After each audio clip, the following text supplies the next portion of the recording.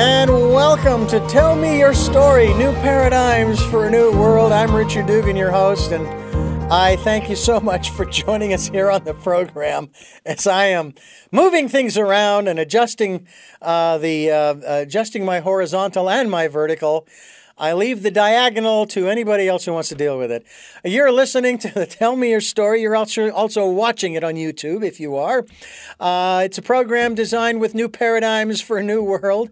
We're giving you choices and knowledge of those choices. It's humorous, folks. Let me tell you, it's life. If you can't laugh at life, you can't laugh. So you better start laughing. This program is here Sundays at 7 a.m. and 7 p.m. Monday mornings at 1 a.m. We stream live at those times, as well as the 9 o'clock Wednesday broadcast. That's 9 a.m. We stream the live broadcast at richarddugan.com. We podcast on SoundCloud and iTunes and iHeartRadio and Spotify and Stitcher and TuneIn Radio and a bunch of other places, some of which you folks are reposting our interviews to. Thank you for doing that. And on YouTube, where you can watch these interviews. I hope you'll subscribe to the podcasts and or the videocasts. It's great to have you with us. If I had to spend, I'm going to try to keep it small to start with, 5 hours a day, sitting in a chair with some breaks along the way, doing this. I would do this for the rest of my life. I would do it both in studio. I would do it on remotes, on location, on the road, on the beach, on the ocean, on the water. Yes, green eggs and ham. I love them, Sam. I love green eggs and ham. I'll eat them anywhere. But I will tell you that this program comes your way on those times and days because we're trying to change the world. Yes, tall order, but the beauty of it is I'm not alone. My guest is joining me, along with a bunch of other people who have been my guests. And we're going to talk with my guest, who has a very interesting website as well. And her name is Karuna. And she's joining us all the way from, where are you today, Karuna? And thank you for joining us. I'm so blessed to be here. Thanks, Richard, for having me. I am in a little mining village called Gold Hill, Colorado. Ah, and how far is that maybe from the place I know of, Denver? I've never been there, but I know where it is. So it's about an hour and a half from Denver, hour and 15. From Boulder, we're closer to Boulder. We're 20 minutes from Boulder. Okay. So we get our groceries in Boulder. Very good. I have a friend in Denver who's invited me there, one of our guests on this program, and I have not taken him up on it yet, but I plan to. I absolutely plan to. Well, please come see us in the high country, because you can't come to Colorado and not live in these mountains for at least a day. Well, I have to tell you that I have actually become accustomed to living in the mountains. We live in the mountains above Santa Barbara, the San Ynez Range. It's only 2,200 feet, and we have gotten snow on occasion. It's really very cool. Okay. So really enjoying that. Now you are a yogini. We're going to find out what that is. You also have a website called Light on Kundalini. Now, I first heard about Kundalini through my metaphysical primer, Autobiography of a Yogi, when I was 16, 17 years of age. Fantastic. I've read it hundreds of times.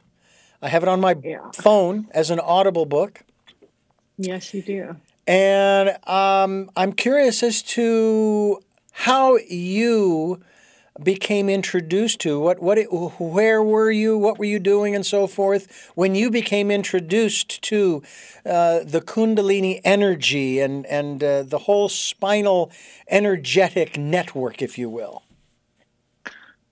I wish that I could say when it happened. When I was introduced to it when I lived in Los Angeles, and actually until I came back to find my roots in Colorado, that I go back and do a level 1, level 2, level 3 teacher training course.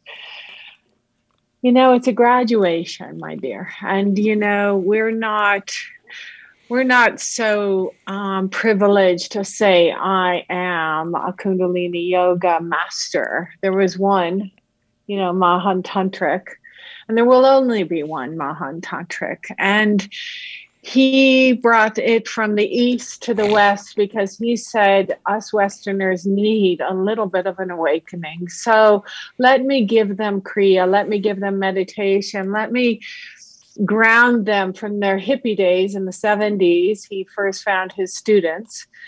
He was from the Punjab area near Amritsar. His guru is Guru Ram Das, and there's 10 Sikh gurus. So it's a Sikh tradition, Sikh, and that's where the practice is derived from. Yet they don't do yoga, physical yoga. So that's super cool, and that's what interested me the most was, oh, good, I don't have to fall into a linear practice where somebody is telling me the same thing every day to do, because I'm just too spontaneous for that. I get very willing to go deeper. And so this practice could allow me to break down my barriers, to teach me the facets of my mind, to give me a practice where I can sit with myself and not have someone tell me what to do, and let me hear and learn and listen. And that truly is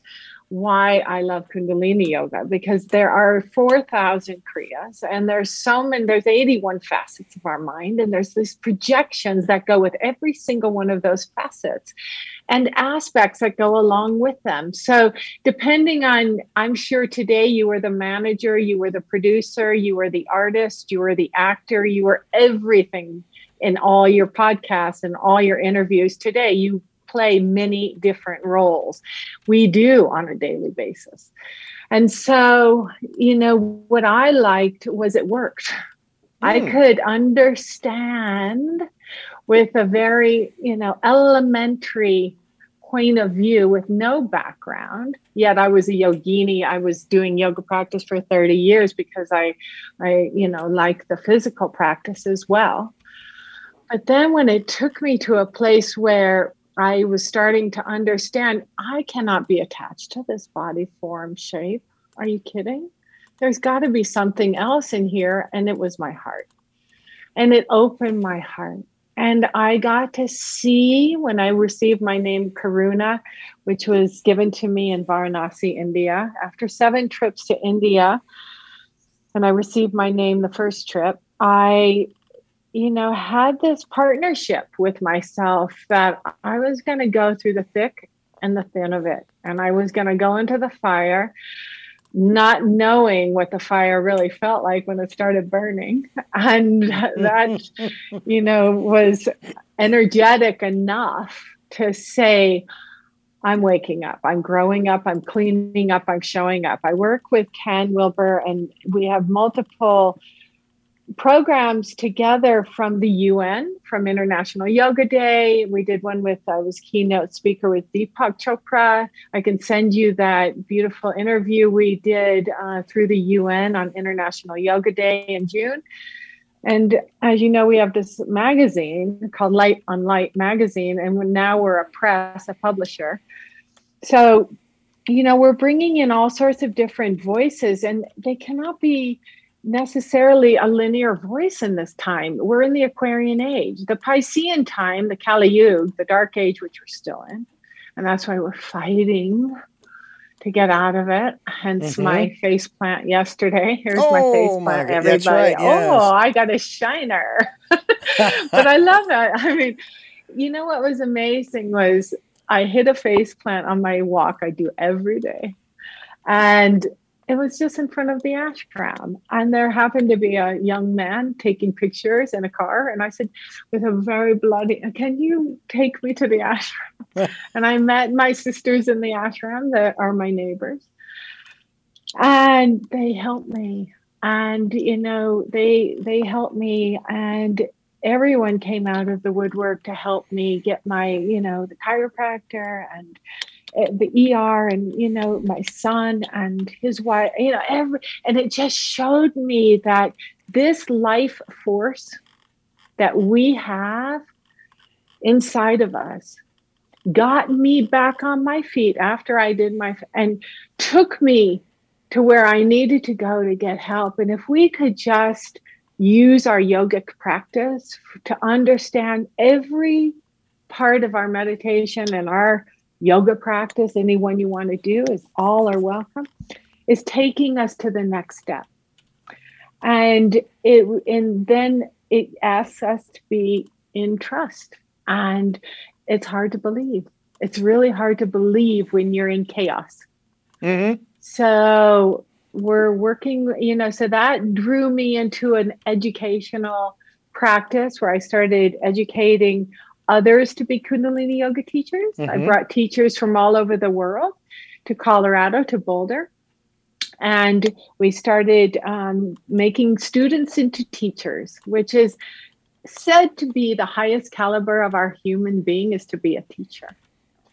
So whatever, you want to go out there and teach and share and send and spread this light, however you want to do it, is super, super energetic, and it needs stamina. So where do we find the stamina and the vitality? And we find it in sitting in silence and listening deeply. What was the message when I kissed the Mother Earth yesterday? What was that message? What was that sign? When your nose is bleeding, what's that sign? So not to go into really trying to figure it out at all, but just let it go, right? Let it flow. And that's yoga. As did the blood. As does the blood. As does the blood flow, yes, ladies and gentlemen. The blood. It's the mother, as the Native Americans say, it's the ocean. The world ocean we cross is the mother's blood. Absolutely. So I do hold a Native American pipe name and a lineage, a Lakota lineage. Okay. My name is Chante Iton Wawagalaka, woman that speaks from her heart. So, I was in a sweat lodge in Vermont, and a medicine man just handed me a piece of paper, and somebody told me what it meant. And I said, oh, okay, now I'm a pipe carrier. Wow, God, what else? What to do? Yeah. And what's interesting about that for me is that I was born and raised in Phoenix, Arizona.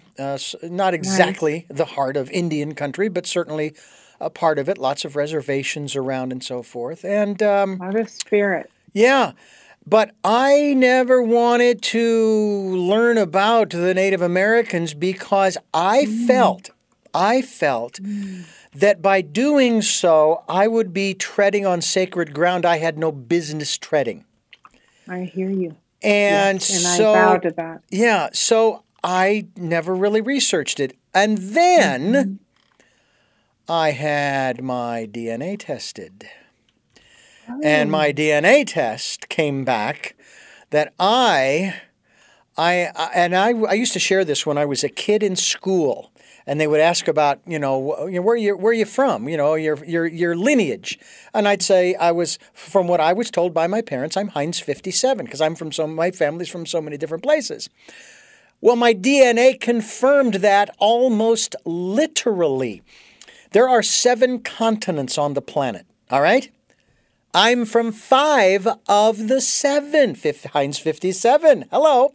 Whoa. No DNA from Antarctica, nor any DNA from Australia. Good. But I finally have made peace with that part of me that is under the DNA testing. I am Native North, Central, and South Indian. Oh. I have DNA from the Americas. Great. From Canada down to the tip of Argentina.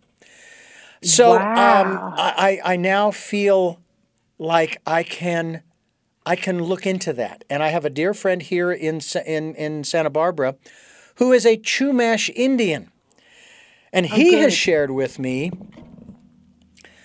that I am the next generation of Chumash. Not because it's part of my lineage necessarily, But because of what you, Karuna, and I, and many others are doing to make a difference in this world and transform it. And that's what we want to talk about here on the program today as we continue on Tell Me Your Story, New Paradigms for a New World. You know, Karuna, we look for those new ways of living because we know the old ways don't work anymore. I mean, you just have to look around you. So here on Tell Me Your Story with New Paradigms for a New World, we have guests like yourself who are working to make this a better place for everyone. And I don't know about you, but I personally believe it's possible. Tell me how, through Kundalini, you are able to bring that about. I do want to talk about your Native American experiences as well, but tell me about the connection between Kundalini and affecting change in the world that people begin to embrace. They begin to understand and they want transformation. I think the first place we need to start is your spine and your core and your tailbone. So those lower chakras sit dormant for lifetimes after lifetimes. If you want to believe there are lifetimes after lifetimes, it's all your choice, okay? No judgment. But it is told through a science that the tip of your tailbone has an energetic that once it starts to spiral, it sends a message up to the third eye point and the endocrine system to the pineal gland and activates. And what does it activate? It activates the subconscious patterns that come at a 60-degree angle before the sun rises and before the sun sets. If you meditate at that time, this is specific Kundalini, okay? That these angles and triangles connect the right-left hemisphere of the brain, the pineal, the endocrine system, parasympathetic, sympathetic, hypothalamus, thalamus, all the organs in the body start to radiate and you become healthier. You become all of a sudden, okay, happier. Like I'm smiling. You said laugh, laugh, laugh. I say, hey, if you laugh, you have a smile. Mm-hmm. And when you have a smile, you have a beautiful ability to have a vitality that gives you a serenity to slow down, to listen deeply and say, what can I do in this world to participate with that in which needs participation right now in my community? So baby steps in the way of, integrating a new yogic practice, possibilities of opening up that pineal, rebirthings, ridding yourself of trauma.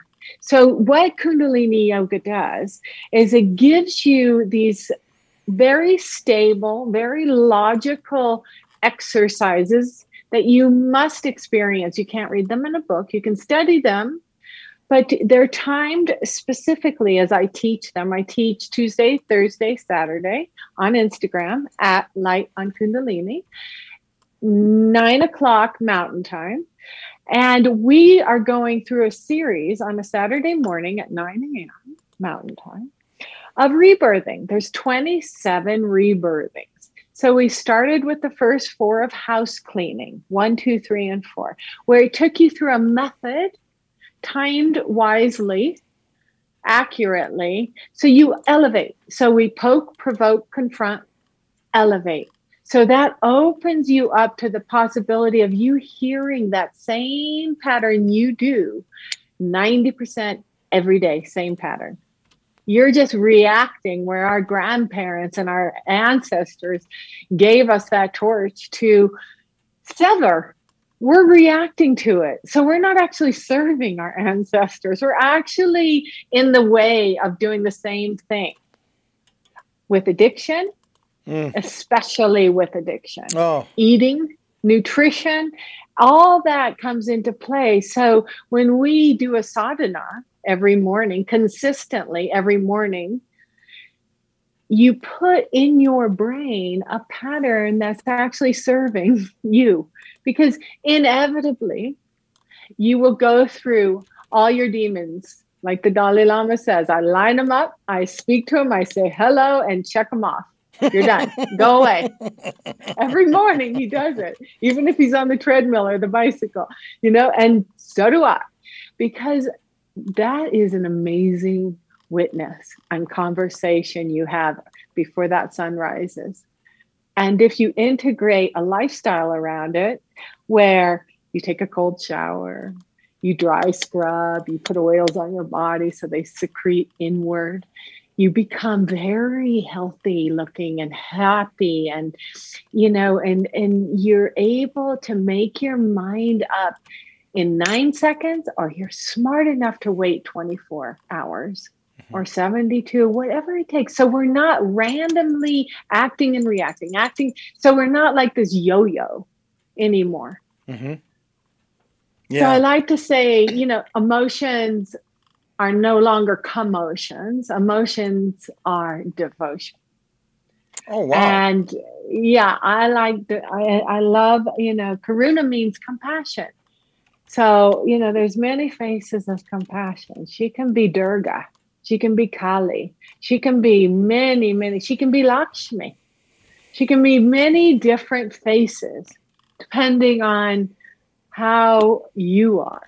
How are you as my reflection right now? What are you seeing? What are we sharing? This is heart to heart, no?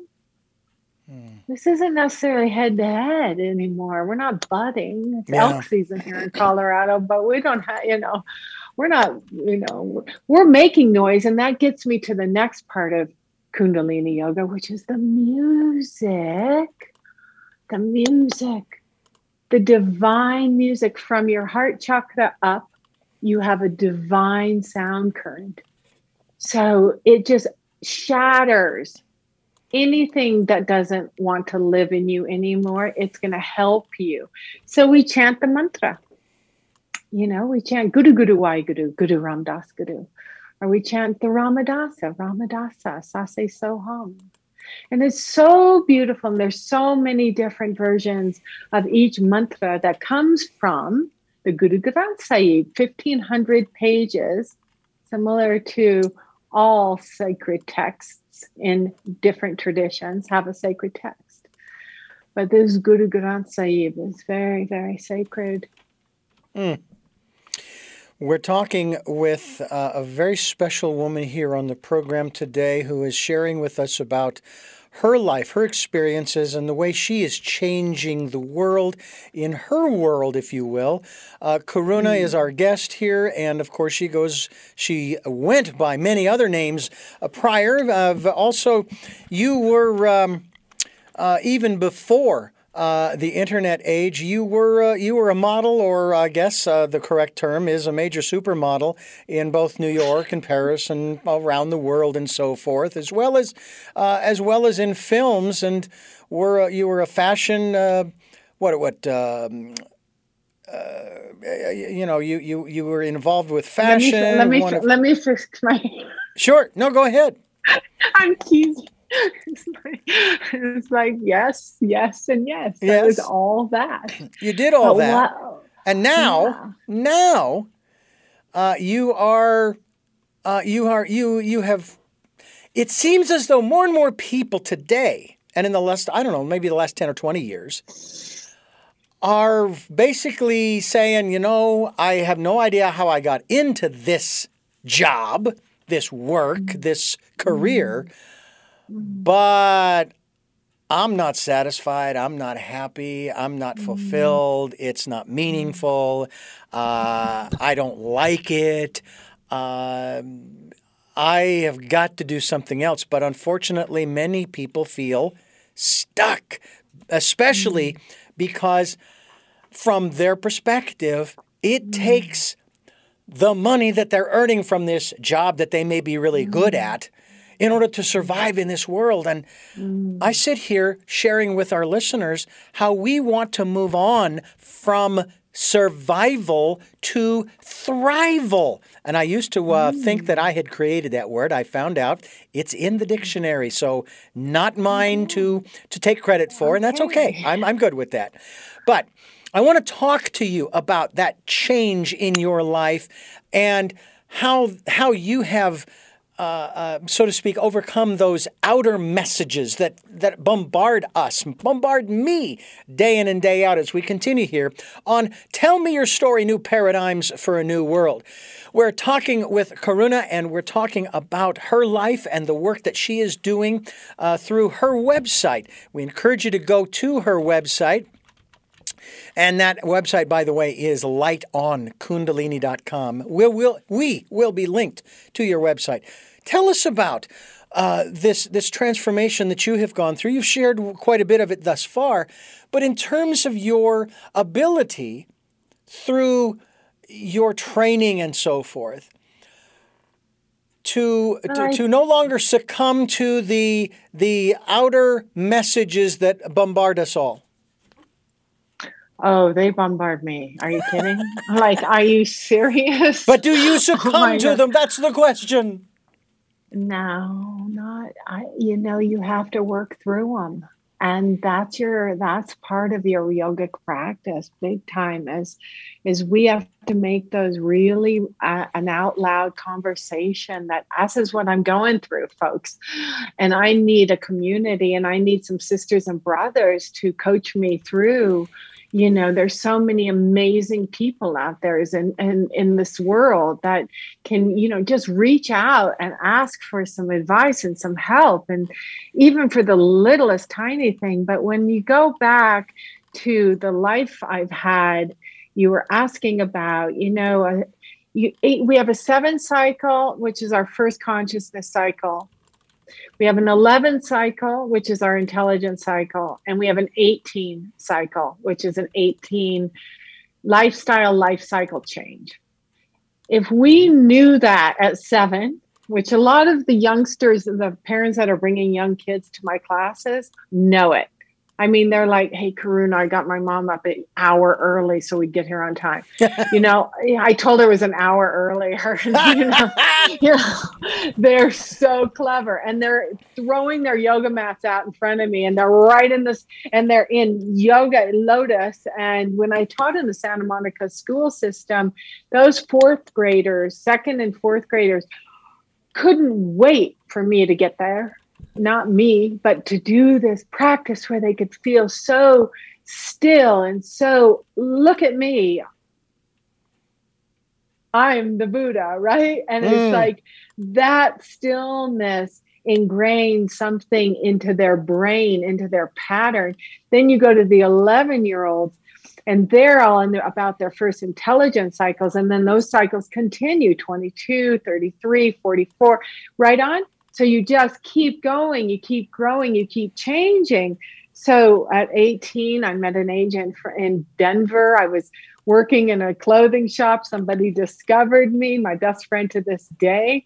She discovered me in a clothing shop. She said, hey, there's an agent in London in Denver, and she's got some Parisian agents coming in, and let's take some pictures of you and we'll send you down there. And in 2 weeks, I was in Paris. That was my 18-year-old cycle, right? And then moving to the 21-year-old cycle, this 3rd 7 consciousness cycle, New York, right? Eileen Ford, New York. Moving into the next cycle, which is the 36, which is the 18 to, the 36 double 30. Moved back from all my travels all over the world, Colorado, right? Back to Colorado, my home. Go to LA, try my acting career in LA, right? Do a few movies, need my roots, following my heart, and yes, it takes money. Yes. And it does take a lot of encouragement from family and friends, mostly friends and colleagues, because family always tries to just lock you in and keep you at home. you know, just stay home. And mom was, oh, can you just like stay home? I'm like, I don't think so. It's not my life, you know? So, but I think one of the answers to your question is, how do you make those shifts without the attachment of poverty? Right? Yeah. Because we're not born into, you know, like some people are with a silver spoon. We have to work our butt off. We have to do that. And we work, we travel to get to where we can make the money enough to utilize it, make more of it to serve. It sounds totally like unheard of if you're in a 9-to-5 job, but actually just finding one change in your habit that's not serving you right now will bring you prosperity. One meditation, like hut, hut, hut, hut, hut, chanting God's name in your navel. We talked about the lower chakras, where that energy starts to work. It works down there first, Richard, because that's dormant. That's what sticks you to the money aspect. Well, I don't have enough money. I can't do it. Yes, you do.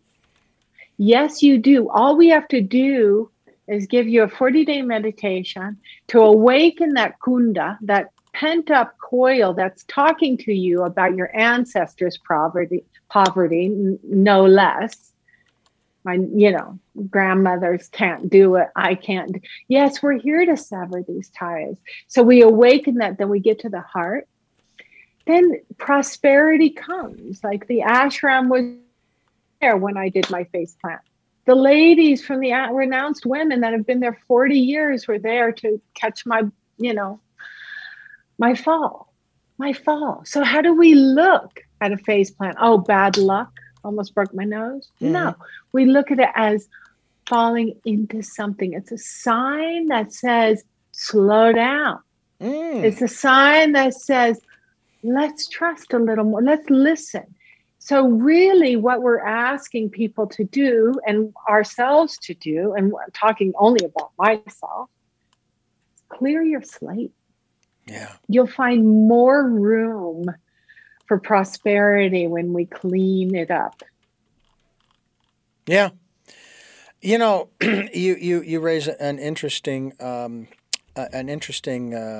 item there in terms of even my life too, and also the wonderful Chinese, I believe it is a Chinese story about the farmer and his son.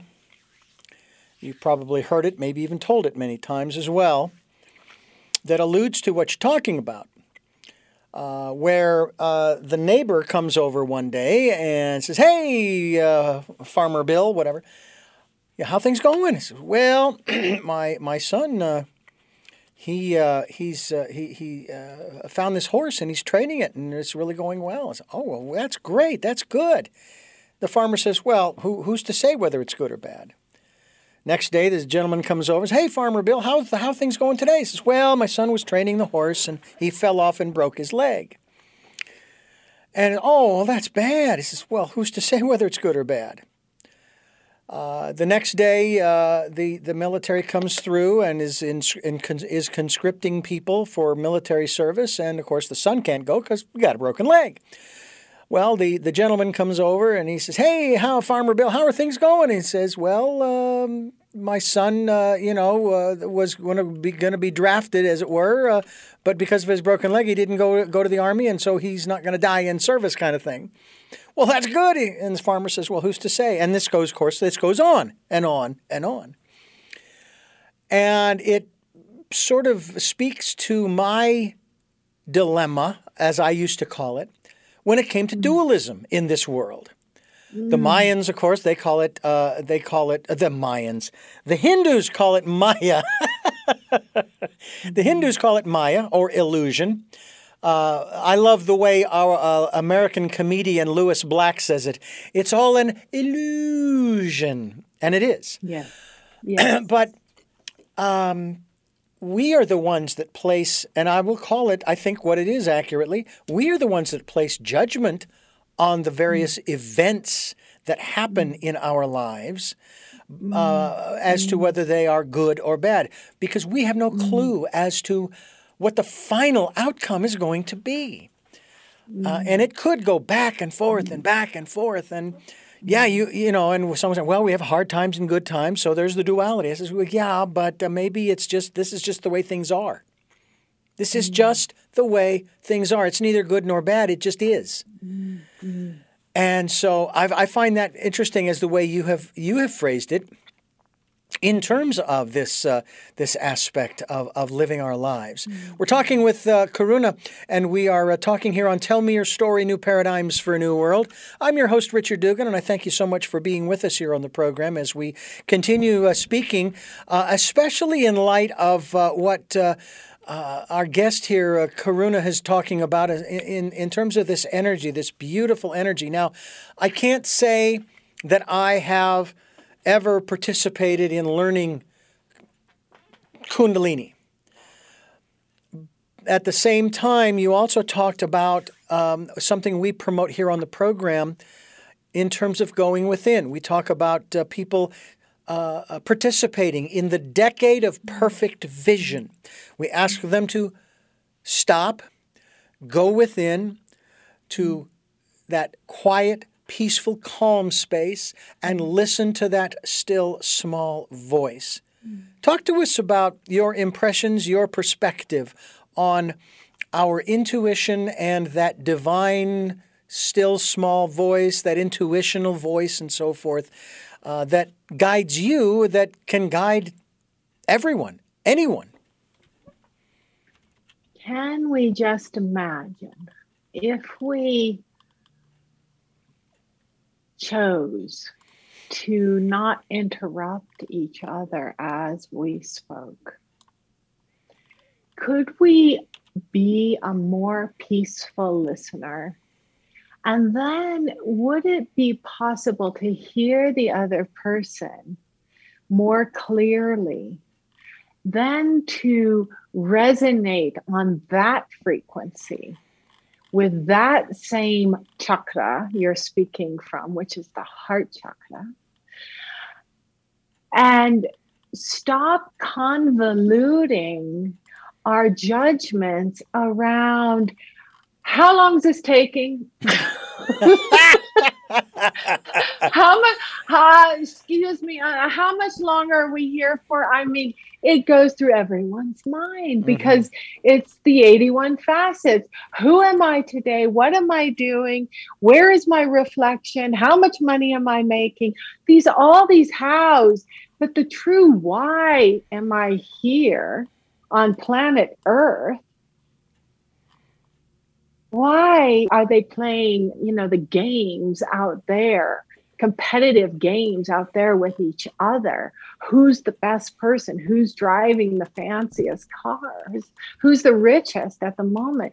It all will like the moon, come and go, right? Who's to know? But we are for sure that the sun is always shining, even amongst that pure white outside today, that pure fog. There is sun. Can we part the clouds and just be more resilient and less looking for that current relationship of what I know, or the past relationship of, oh no way, I'm not going back into that, and be just who we are at this very moment with each other. We've never met, you and I, and yet we're resonating on a frequency where we love what we do. We love speaking about love.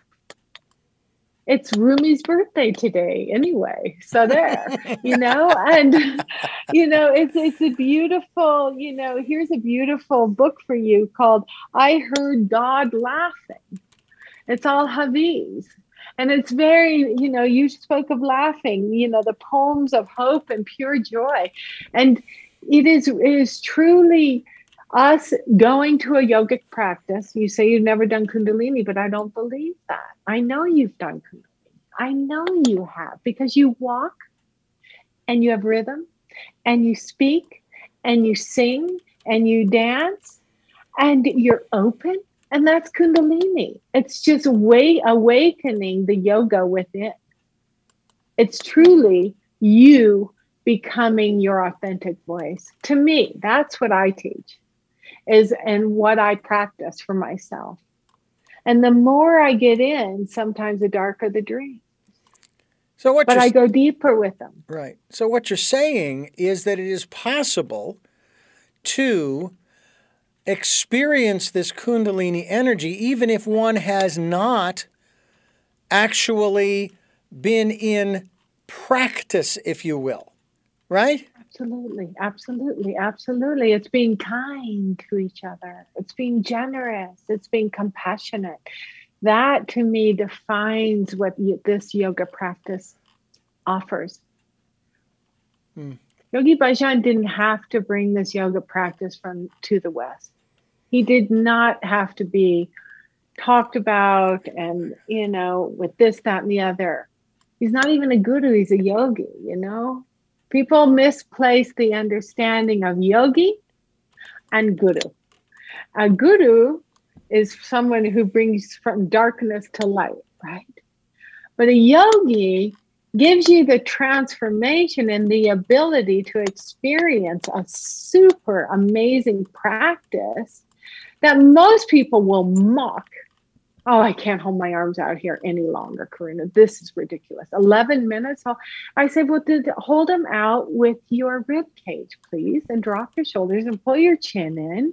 Turn your palms up to the heavens and be yo, and get out of your head, And that is the way you can train your mind.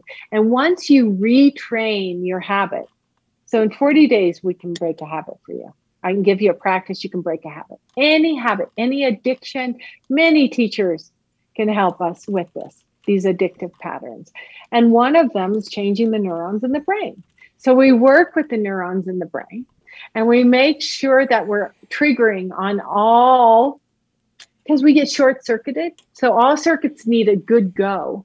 So it helps to have a good diet. It helps to eat well. It helps to have a lot of understanding, and actually humor is coming through as well, but it also helps to educate yourself with your diet and understand, as I said, the baby steps, because when you start detoxing, maybe suddenly you said, I just woke up and I'm vegan. I'm going to be a vegan. Well, my, niece, she came to visit me at 12. I was living this lifestyle, am living this lifestyle still. And she's like, I want to be that. She's 31 and she's still a vegan. And she ate peanut butter and jelly sandwiches for a year. And her parents were like, oh my God, what did you do to my daughter? But we do get blamed. We do get blamed because it's not the run-of-the-mill lifestyle where you go into, the supermarket and just throw in the processed foods. No, you have, to grow your own food, to nurture your own garden, to drink your own smoothies, to make it, and then to educate the children and do the same thing. And let's take it to the schools. Let's invite the schools and the children so they start. I put a young person's recipe, in my newsletter, which I send out every Sunday, a letter from the heart. You can sign up for the newsletter on the website, lightonkundalini.com. Get a letter from the heart. And I also invite you to be a part. I want to hear your voice. So it's very sweet what comes out of you. As you have traveled the world, yes, you have come across people of very divergent lifestyles. There's no question. Yes. And some people will come to you with, let's say, a more affluent lifestyle, as you kind of talked about, which there's nothing wrong with that. but they seem sometimes, and maybe this is the media, I could be wrong, and maybe this is just the media, the TV, television shows, and the movies that seem to depict these folks of affluence as being arrogant and privileged and, hey, excuse me, I go to the front of the line because I make more money, I have more money than you, and I am of a higher class, and so on and so forth, with their nose in the air kind of thing.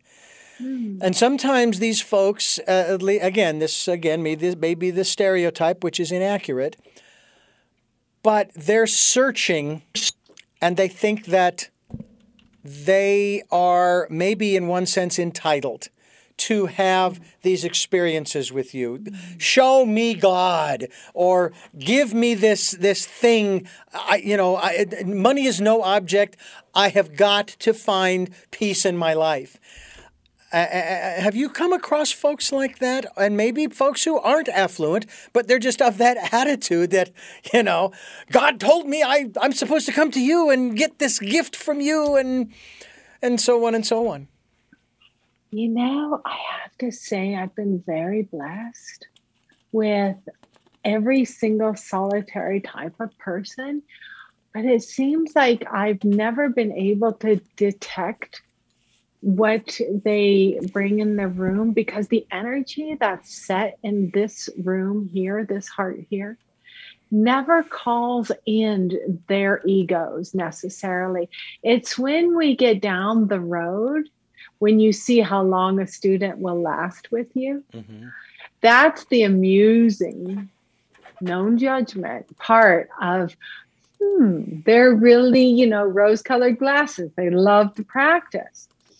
But what I see when they're there after 8 months and 10 months and a year and 2 years, and then they get that, they go through the Kali part of it, and they go through, all different aspects of the dark side, because you really start to break it down. And all that money then hopefully goes to great charities, and they start investing their wealth into different avenues. But I have to say, honestly, that what I find in people is a humble place all the time, no matter if they're a hidden wealthiest person in the world. I don't think I'd even identify with them, because most of all, I know every single person that comes either on Instagram or through my yoga room door has something going on at home. You have no idea as a teacher what they're bringing into you. And all you can do as a heart is help, no matter who they are and how much they're worth. And affluence stays outside the door, because it really isn't working with spirit, it's working with ego. And we work with spirit and soul. And that's the way it goes. And so when we get into these upper chakras and we open up these heart channels and this throat and this third eye point, you asked about how do you get to that, that opening of that pineal, which is all memory gland, right? And it is the age of Aquarius, and we can super affect this planet with this pineal gland. Imagine if we were all walking around with the pineal gland just being like a headlamp, and you could just detect it with everybody. It'd be so high. You would just be so in love. You wouldn't have to hug and kiss and make, relationships like that. You could have universal relationships, kind, without, that's why it was amazing during the pandemic, where people you didn't know were saying, how are you? How's your family? These are, people you have never met before. And I'm not talking only about yoga. I'm talking about day-to-day lifestyle. The trash man, how is everybody, everybody's suddenly concerned for a year about each other. And then suddenly the opportunity opens up where we can be a compassionate community of people. I wish it didn't sound so impossible. Yeah. Yeah. I really do. I feel like it. Sometimes people think it's so esoteric. She's so ungrounded. She's so this. So it's not. It's like, hey, let me just tell you all something. My brother's coach in the NFL. Was raised with a Italian football coach. Yeah, I had to understand how to keep up, to be kept up, and yet, they say Satnam to me. They say, oh, Care, my name's Caroline. They say, Carol, I love you. My brother Chuck wrote a beautiful story called Sideline. And he had leukemia. His first year, he's coaching at the Colts, gets leukemia.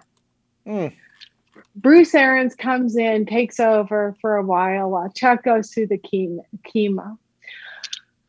And all of a sudden, now he's raising over 5 million, 6, 7 million for children with cancer, with leukemia. That answers a question to you around, what if you do have a purpose in life right now? That you get in that placement where you can serve and see what's dealt, what card game, what hand is dealt to you. And may it be this hand that's dealt to you, or this hand that's dealt to you, that you just go, I'm willing to change into a believer of light, love, community, grace, all of that. But it takes work, and it takes trust, and it takes a willingness to let go and let God. Any God will do. Generator, organizer, delivery. There you go. Yeah. Yeah. But we have to destroy first. We have to destroy in a compassionate way. So when we work with subconscious patterns, we say, thank you. Bye-bye. We're done.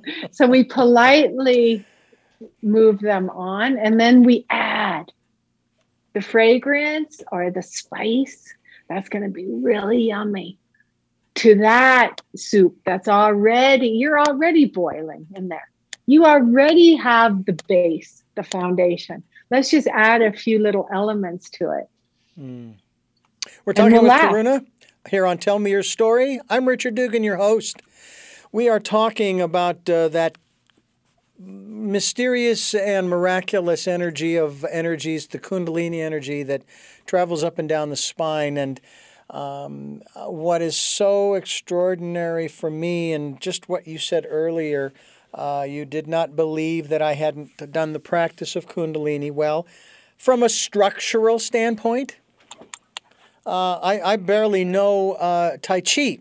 I was actually participating in a Tai Chi class for the very first time. This goes back to 1998 or 99.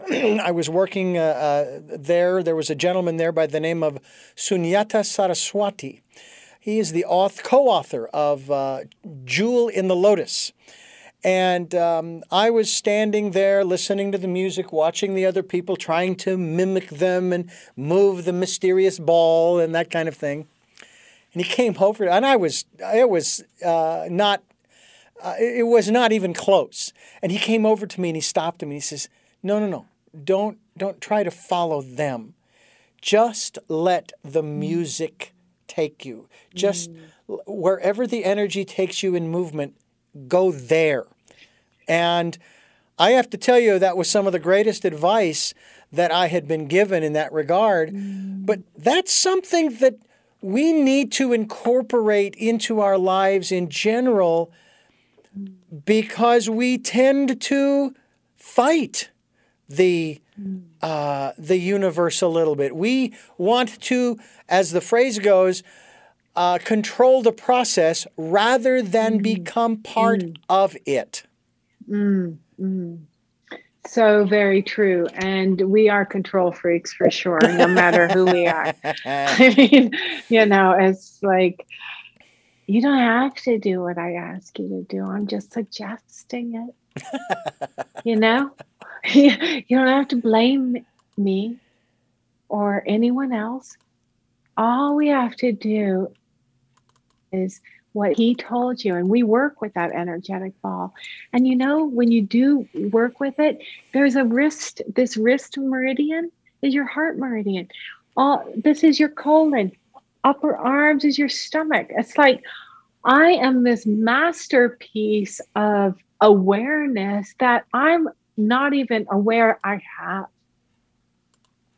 These tattvas, this is the ego, this is Jupiter, Saturn, Sun, Mercury's in retrograde, right? So if you're having a problem with anything right now in communication, it's Mercury in retrograde. Understanding the stars and the moon and the sun all play the cosmos, all play this energetic role in our lives. And that's why there's no way you can look at your neighbor in my class. If I ever see anybody looking at their neighbor, I'm like, what are you looking at, dear?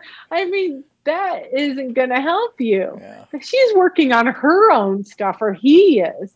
Are you kidding? Like I said, you don't know what each person's bringing through the door. You don't know what's going on in everyone's home. And you pray there's no domestic violence or there's no racism or hatred. But we just have to become such sensitive human beings in this sacred way, that hue, that aura. So we strengthen that seventh body, that aura. And we just do things like just playing in that aura, that 9 feet above you, below you, from side to side, in front of you and back of you. And to clear it, simple, just clear it. You don't like what that conversation looks like? Just say, I'll be back with you in 30 seconds, going to clear the aura. Imagine if we had that kind of conversation. Oh, okay. I get it. What a good idea. I think I'll clear mine, instead of what? What is he talking about? Well, you know what I'm talking about, because everybody knows. Even my aunt who's 95, she knows. She knows. My mama knows. She's 87. They know. They might play dumb, but they know, because we're handed that torch. And so you have more in you, like the Tai Chi was telling you, that we need to discover. We need to open up and seep that through that skin, that Native American heritage that you carry. And imagine this. Imagine if we opened, and we are going to, by the way. It's already open, by the way. That's why you said Mayan. It wasn't a slip. Is that there's some energy working here that is opening these channels. So let us step out of the way of these openings and welcome a new conversation. It's so obvious when people don't want to do that. Yeah. I mean, it's like a no-brainer. It's like, oh, okay, resistance. Okay, fine. I find that it's not to abandon them. Yeah, and that's a hard thing not to do, abandon them, because I have written in my own book, Choices: 5 Steps to Life, that we have the freedom to associate or disassociate with anybody we want. Yes. Now, when I am talking about that, I'm not talking about it on the basis of economic status, religion, political persuasion, sex, race, or any of that. I talk about it from the standpoint of the energy that they bring into my life. And whether or not it is complementary or contrary to my life, to what I want to do with my life, to what I'm led to do with my life, as opposed to someone who is in opposition, telling me, kind of like what you were talking about earlier, telling me what to do and how to do it. I had a friend of mine, I still considered him a friend, And we went camping.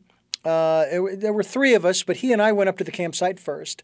And we had just had our evening meal. We had gotten up there very late. I take that back. We had had our morning meal and got up there late and went to bed right away, built our tents and what have you. And he was telling me how to do the dishes, how to wash the dishes. Now, I grew up in a family of 8, 6 kids. All right, 2 older sisters, 2 younger sisters, and a younger brother. And one of the chores that my parents set up for us until we reached the age of 18 was that the 6 of us would pair off in 2s. Every week, one pair would choose who would set the table before dinner, and then who would clear the table after dinner and wash the dishes. So every third week, it was my turn, along with my brother or one of my sisters. I know how to wash dishes. You don't have to tell me how. I have a lot of experience there. Yeah. And I got upset. I threw my hands up. I walked up the hill above our campsite, and he came up the hill after a while because I had taken an axe and I had brought it down on this one small log that was in front of the fireplace, the fire pit, and it had caused the 2 pieces to go up in different directions, and somehow I had triggered his PTSD. He was a Vietnam vet. So he comes up the hill and he's telling me his story, and I in essence said, I don't care. I said, you aren't my father and you aren't my professor. I know how to do things. Don't be telling me how to do things. Suggestions, I'll take. And so that's one of those things where you struggle with keeping certain people in your lives, especially if they're relatives. You know, they say you can choose your family, but you can't choose your relatives. Correct. You know, and there is a certain element of truth to that. I am one of the lucky ones. I don't have any estrangement in my family between my brother or my sisters or my parents. We're all still very close in spite of the fact that 6 of the 8 of us live in Arizona, and my brother and I live here in California. But what about that aspect of saying, as you, I think, quite well said, bye-bye, to someone who is really, and I know that you're not talking about having people around you, they're yes people. Oh, yes, Karuna, how wonderful. Oh, it's so beautiful, you know, and da-da-da-da-da. We're not talking about that. We're talking more about those who are poo-pooing what you're doing and saying, no, you know, it doesn't say that in the book that I follow, the book that is the authority, the author of, da-da-da-da-da. Can you expound a bit on that? I can. This story is so significant to ashram life because that's why in the early days they built so many. Yogi Bhajan would send people. They weren't even trained teachers yet. Go build an ashram. Go open up an ashram. Get everybody to live together. Let them all live together and fight. You know, and they would.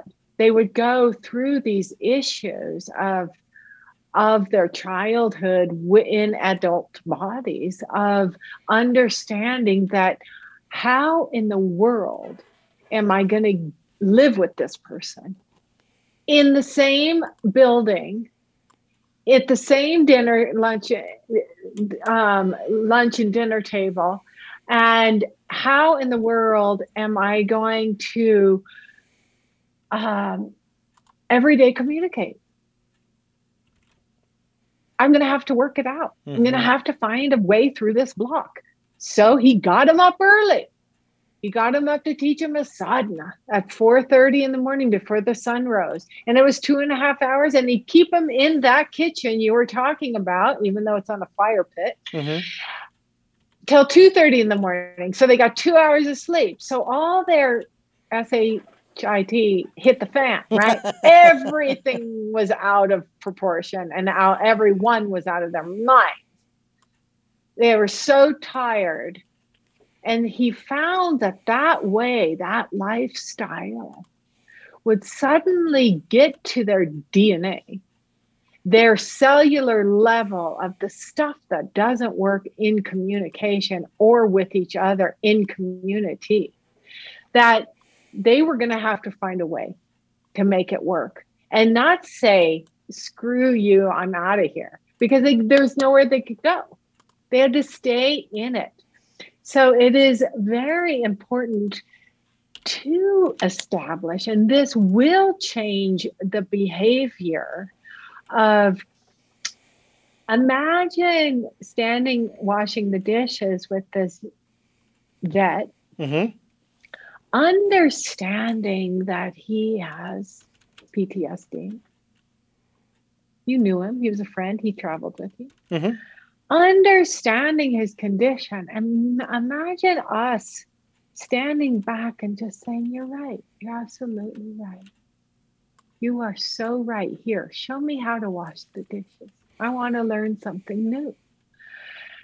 And somehow our ego goes, what? And our patience goes, oh, there's a gift in this. There's a gift in this. Because what it's doing for you and for us is it's not heating us up where our bodies are so overheated with anger. It's getting below the second chakra to the first chakra, the soul chakra, the tailbone. It's igniting that tailbone energy to bring out compassion, because it's going to the sadness instead of the anger. It's not triggering you any longer. And I'm sure this is a long time ago this happened, because I know you're not like that anymore, or he's not like that anymore. But, or the conversation would be different, or your whatever has happened in your friendship is super interesting, because that's life. That's what we're doing this yoga practice for, is to, hey, when I fell flat on my face yesterday, no one tripped me. I had no one to blame. Yeah, I just got up just the same way when I was 21 riding a bicycle in New York City down Fifth Avenue and put on the brakes, and because someone walked out in front of me and I flew over the handlebars, broke both my elbows, put the bike on my shoulder, and walked up 4 flights of stairs to my modeling job for Mademoiselle magazine. Same energy I had yesterday. When I got up from that fall, I heard so many cracks. I thought, do I have teeth? Do I have a nose? You know, same energy I felt in my meditation when I was sitting with myself after, they examined my brain. So all you who are worried about my brain out there, I did have a CT and I'm fine. No blood. Good. But yeah, that was another adventure. But, that is an important aspect of when you fall flat on your face, when you walk away. Can you say, and that who called in just now was the chiropractor checking on me.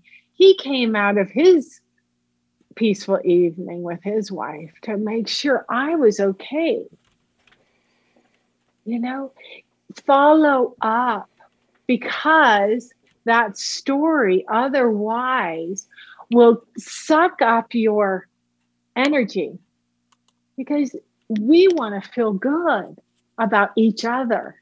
And we want to do the right things. And it's such a compassionate, honest story you told. And I really feel privileged to talk about it, because like you said, you wanted to be the oracle. That is an oracle. You are an oracle. I actually was talking with a dear friend of mine some time ago. She has since passed. She now follows me around. I consider her maybe over my right shoulder. Yes, lovely. What's her name? Her name, Ramona. And I met her 40. I couldn't believe when I did the tabulations, I realized, oh my God, I've known her for 40 years. And we've stayed in contact and everything until her passing. And I have an affinity So for beautiful. redheads, and she was a redhead. And of course, I was 21 when I first met her, so you can imagine what Oh I yeah. was going through. And she was already married to another man named Richard. So Oh, anyway, she all of seeked that. you out one way or another. Yeah, exactly. So we were chatting one day on the phone, and she says, "Okay, well, I want to send you this, that, and the other thing in the mail because I would like for you to read this or do this or whatever." And I said, "Okay, well, let me give you my address, and of course, you can address it to Richard or Richard Dugan or blah blah blah." Or I thought about maybe you could address it to the Oracle at. And she got Oh. the biggest laugh out of that. And I've saved the recording of that conversation. We actually were doing an interview. And she got the biggest laugh out of that I had ever heard from her. Oh, she's definitely got, well, this is another Yeah, channel. yeah. She's in She, our aura. yeah. I love her. She was, Welcome. I want to say she was, but is a remarkable Yes. person.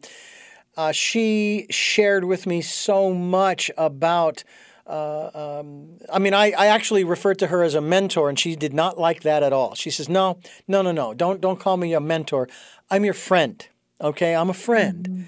And I said, "Okay, I won't do that anymore." But she was a very good friend. As a matter of fact, on my 21st birthday, she gave me a book that I carry with me to this day. I had it rebound in a spiral binding, and it's a small little book I carry around. It's called The Impersonal Life. And it was written in 1916 by a James Banner. And then it was written or published for the first time in 1933. And it's basically God talking to you, the reader. It's a very fascinating book. I recommend it to everyone. And this is how significant this book was to her as it is to me. She says, if there was one book, if I was put on a desert island and I could only have one book, that would be the book, The Impersonal Life. It was just fascinating, and I'm curious about the work that you are doing these days through Light on Kundalini.com is the website, folks. If you would like to find out more, if you have any writings, I'm sure you've probably written articles and things of this nature, but is there a book out with your name on it anywhere that we would be able to pick up and read about who you are, or read about how to begin the process of accessing this marvelous and miraculous Kundalini energy? Thank you. Yeah, we're in the process, and Kurt said he'd jump on with us. He's publishing my book. It's The Yoga of Awakening. And he's available to jump on and read some excerpts from it if you want him to jump on here. But, that's what's coming up. And, it's so interesting to read so much as I love reading. And I love reading autobiographies. And I love reading about, everyone. I love them all. And right now, it's a really sweet book I'm reading it's about animals talking to each other. And I'm almost embarrassed that I'm loving it so much, because there's just so much compassion in this book. And there's so much relationships that we miss with the four-legged, the winged ones, the plant kingdom, and all those that creep and crawl and fly. And me tako yase aho to your lineage and to your legacy. But, I really love, I love what is coming out of Mayhem to Miracles. There's a little article in Mayhem to Miracles, which is on Sacred Stories. Publishing. And there's a little excerpt in there that I wrote. It's my Karuna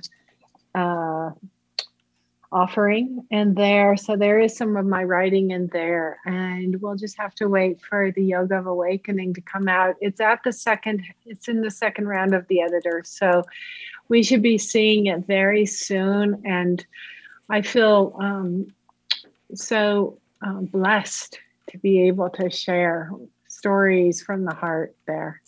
Well, The synchronicity of the universe is extremely fascinating because, probably unbeknownst to you or Kurt, I am one of the 4 hosts who is actually interviewing 12 of the authors or contributors to Mayhem to Miracles, published by Sacred Stories Publishing, that it's available through sacredstoriespublishing.com.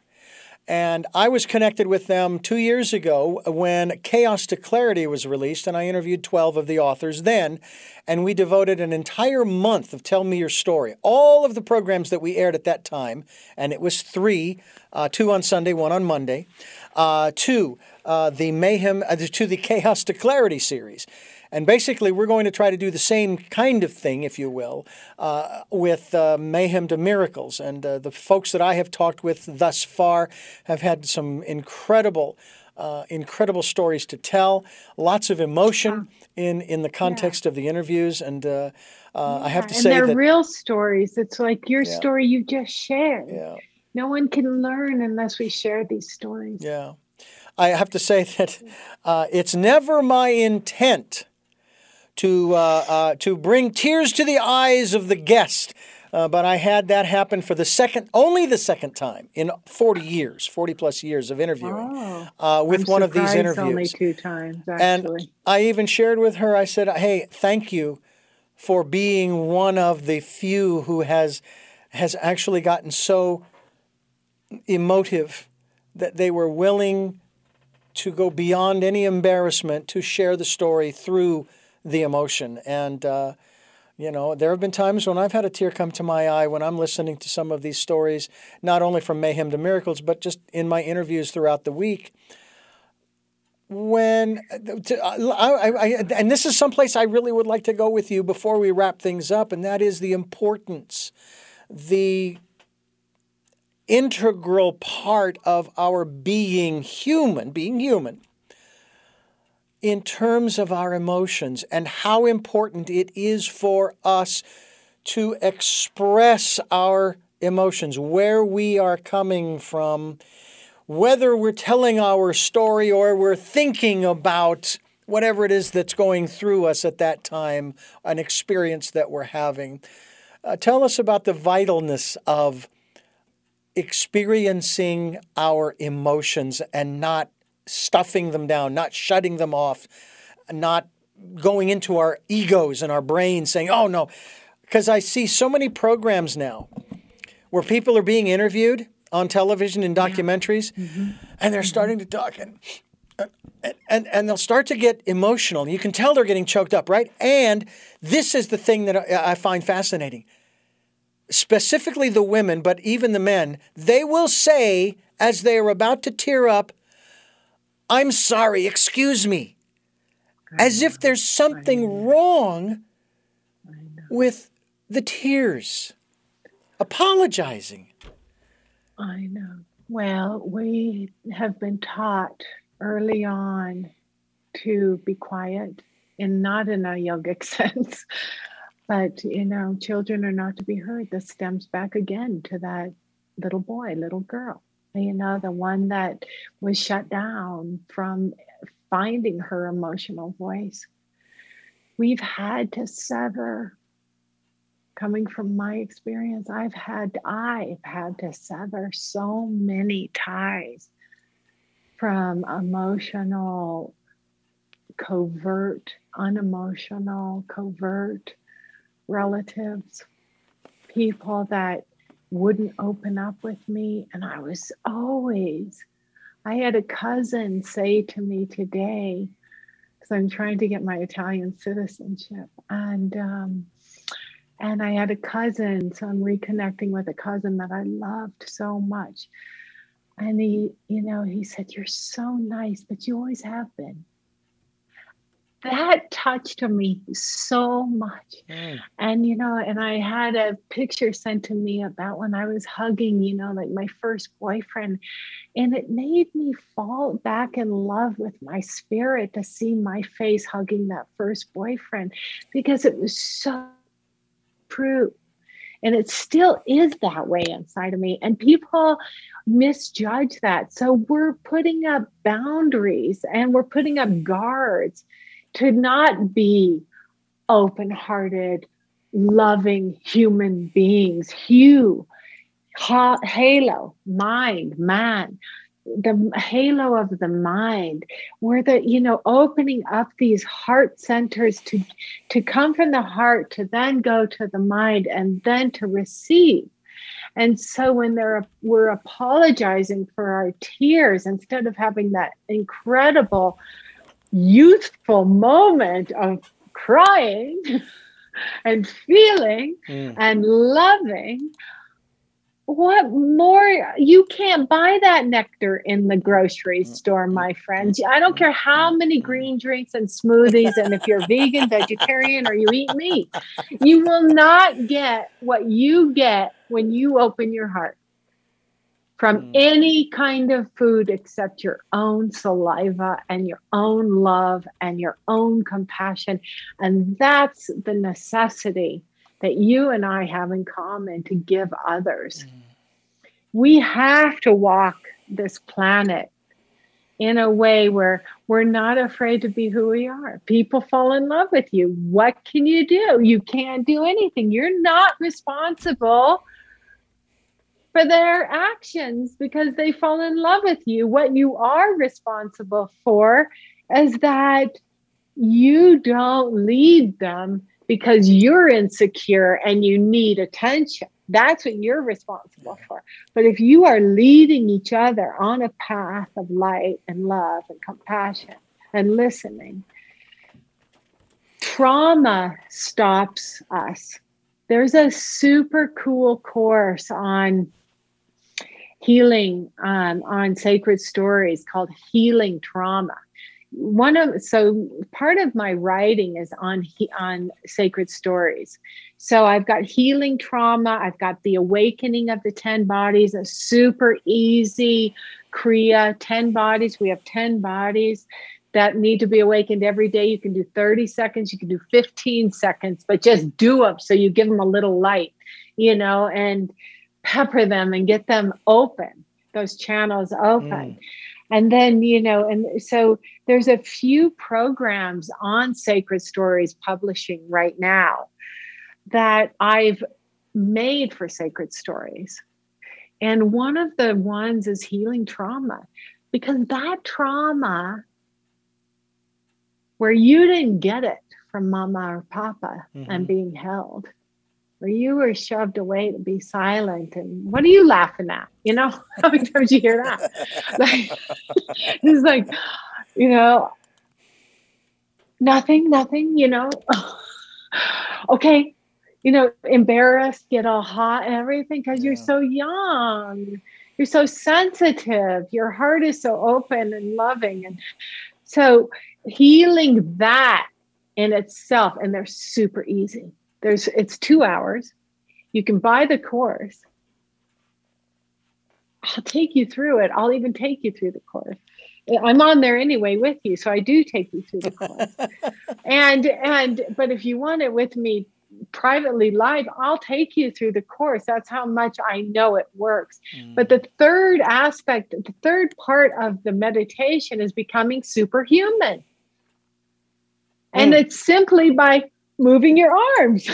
It's like, move your arms. You got just moving your arms. Yeah. It's like, I'm free. Yeah.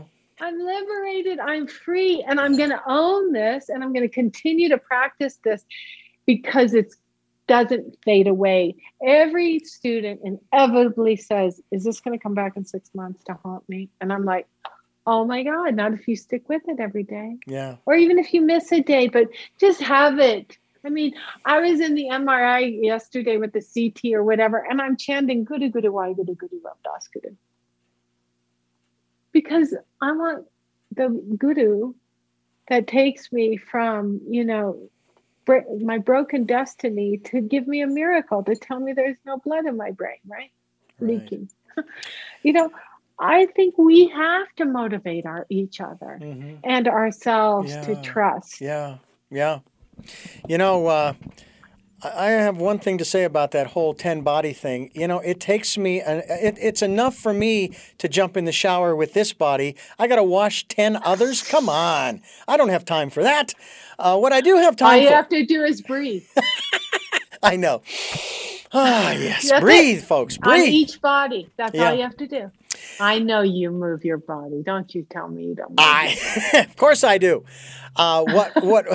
This is Tell Me Your Story. We're talking with Karuna, and her website is lightonkundalini.com. We hope that you will go to her website. We will be linked to her website as well as we continue here on Tell Me Your Story. I'm Richard Dugan, your host, and I thank you for staying with us as we come to the close of our program. Karuna, I want to thank you so much for joining us here on the program, sharing your life, your story, your energy with us.